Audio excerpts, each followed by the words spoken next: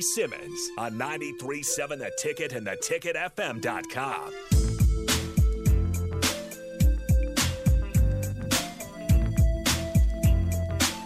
What? Hey, welcome to the show. It's the Get to Happy on Hour, 93.7 The Ticket. I'm your host, Ricky C. Simmons. Man, look here.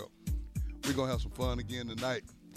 Before we get started, though, I want to talk to you about something that's very important, and it leads up to our guest, actually.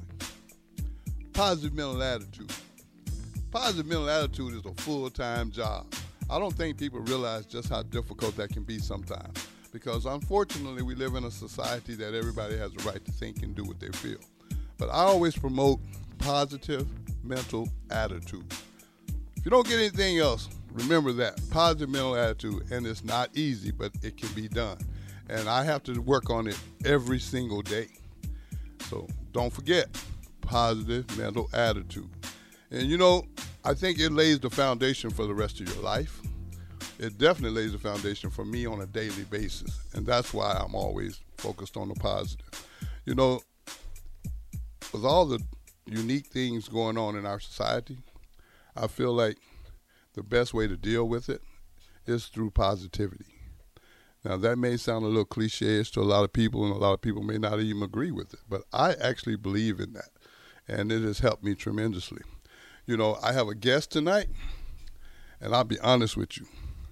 He is the best example I can think of positive mental attitude, because I'm going to let him tell you, but I'm going to be honest with you. He has to have that, or he wouldn't be who he is. Dr.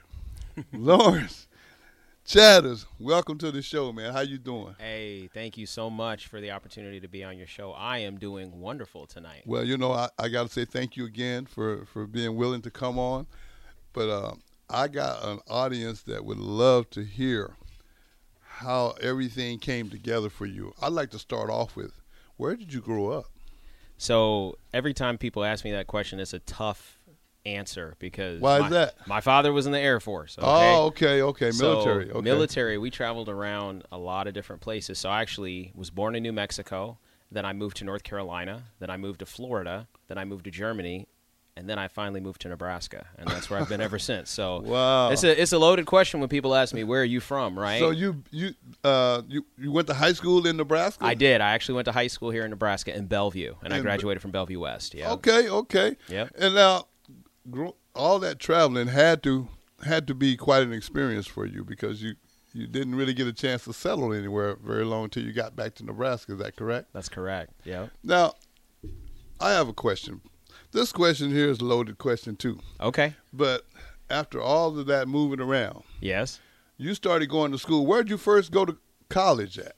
So I first went to college in Fremont, Nebraska, at a place called Midland. Midland and Fremont. And that's where I was all 4 years for college. So I had a great college time. I mean, I joined a lot of different organizations, and I really found myself in college from a developmental perspective, and got to meet a lot of people from across the state and even across the country. And my roommate, actually, fun fact, was from Uzbekistan.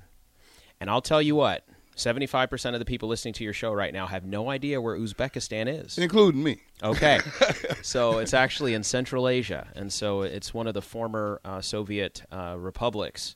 But my roommate was from Uzbekistan, and so we ended up in that place, and he was there for 4 years, so was I, but that was part of my experience going to college, was having an international roommate and having to really come to terms with that, the difference in our culture and everything else. So that was unique. Was that tough for you, or? It was tough the first year. I mean, he was a very unique guy. From a religious perspective, he was different from me. He's Muslim, and so that was different. I'd never really been around a lot of people from that faith growing up. I grew up around a lot of Christian people. He was, didn't necessarily speak English fully, and so was always really asking me for support in that respect. But I was happy to provide that. And he wasn't a big talker either. And so we would just sit in the room for hours at a time, and this is before there were phones to look at or anything like that. Right. And we just wouldn't really talk. And so at the end of the first semester that I was rooming with him, I was ready to change rooms because we just were not communicating. He would leave the window open year round, and I was super cold. So, anyways, funny stuff. But anyways, we're still best friends to this day. So you guys are still in touch. We're still in touch. That's yeah, cool. Yeah, Did cool you end stuff. up staying roommates with him? We did. Yeah, we stayed roommates for all 4 years. Like we got over it. I started to realize that he was just quiet because he didn't speak English as well, and so he didn't want to talk a lot. That makes sense. And then I really stepped up and helped him with a lot of his schoolwork and really helped him socialize as well. And we became best friends. Did he go back afterwards? He did. Yep. Wow. Yep. Okay. So he went back to Uzbekistan. Wow. Yeah. Okay. So after that, you had to get more schooling. Yes, I did. Tell me about that. So after my undergrad, I majored in psychology and I minored in sociology. And, I always felt like I wanted to go on and get my PhD. And this is something I want to say to your listeners.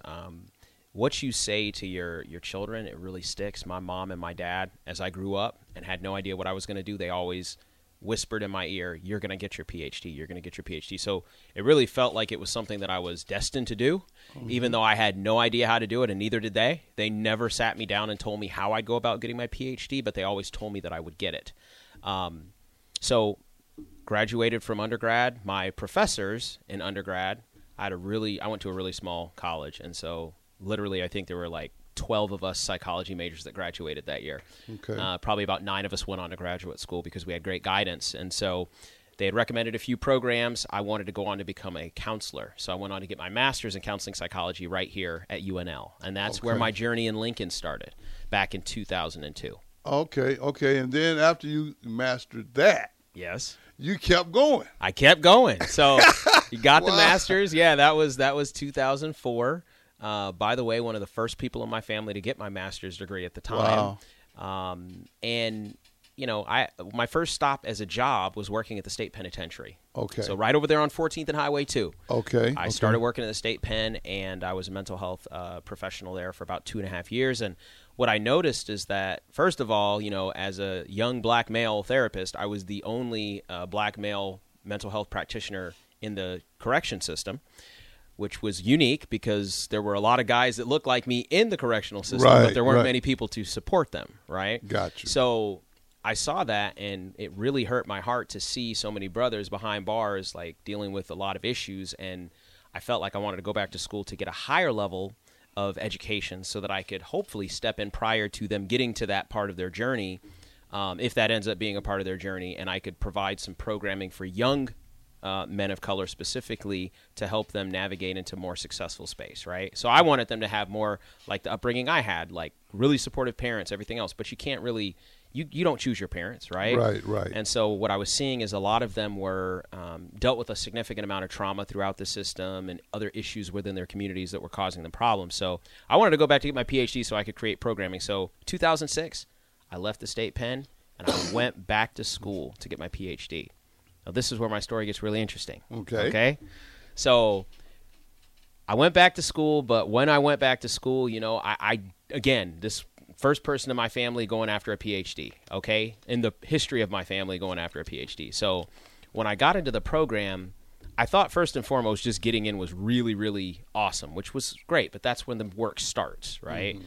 So I became a student. First 3 years of my program, I just did every class that I could, did really well.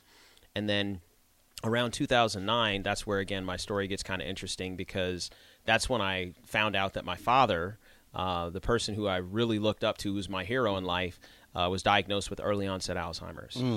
And so, this is the guy who, like I said, Air Force, got up, put a uniform on every day, and just was, my absolute hero and a support for our family.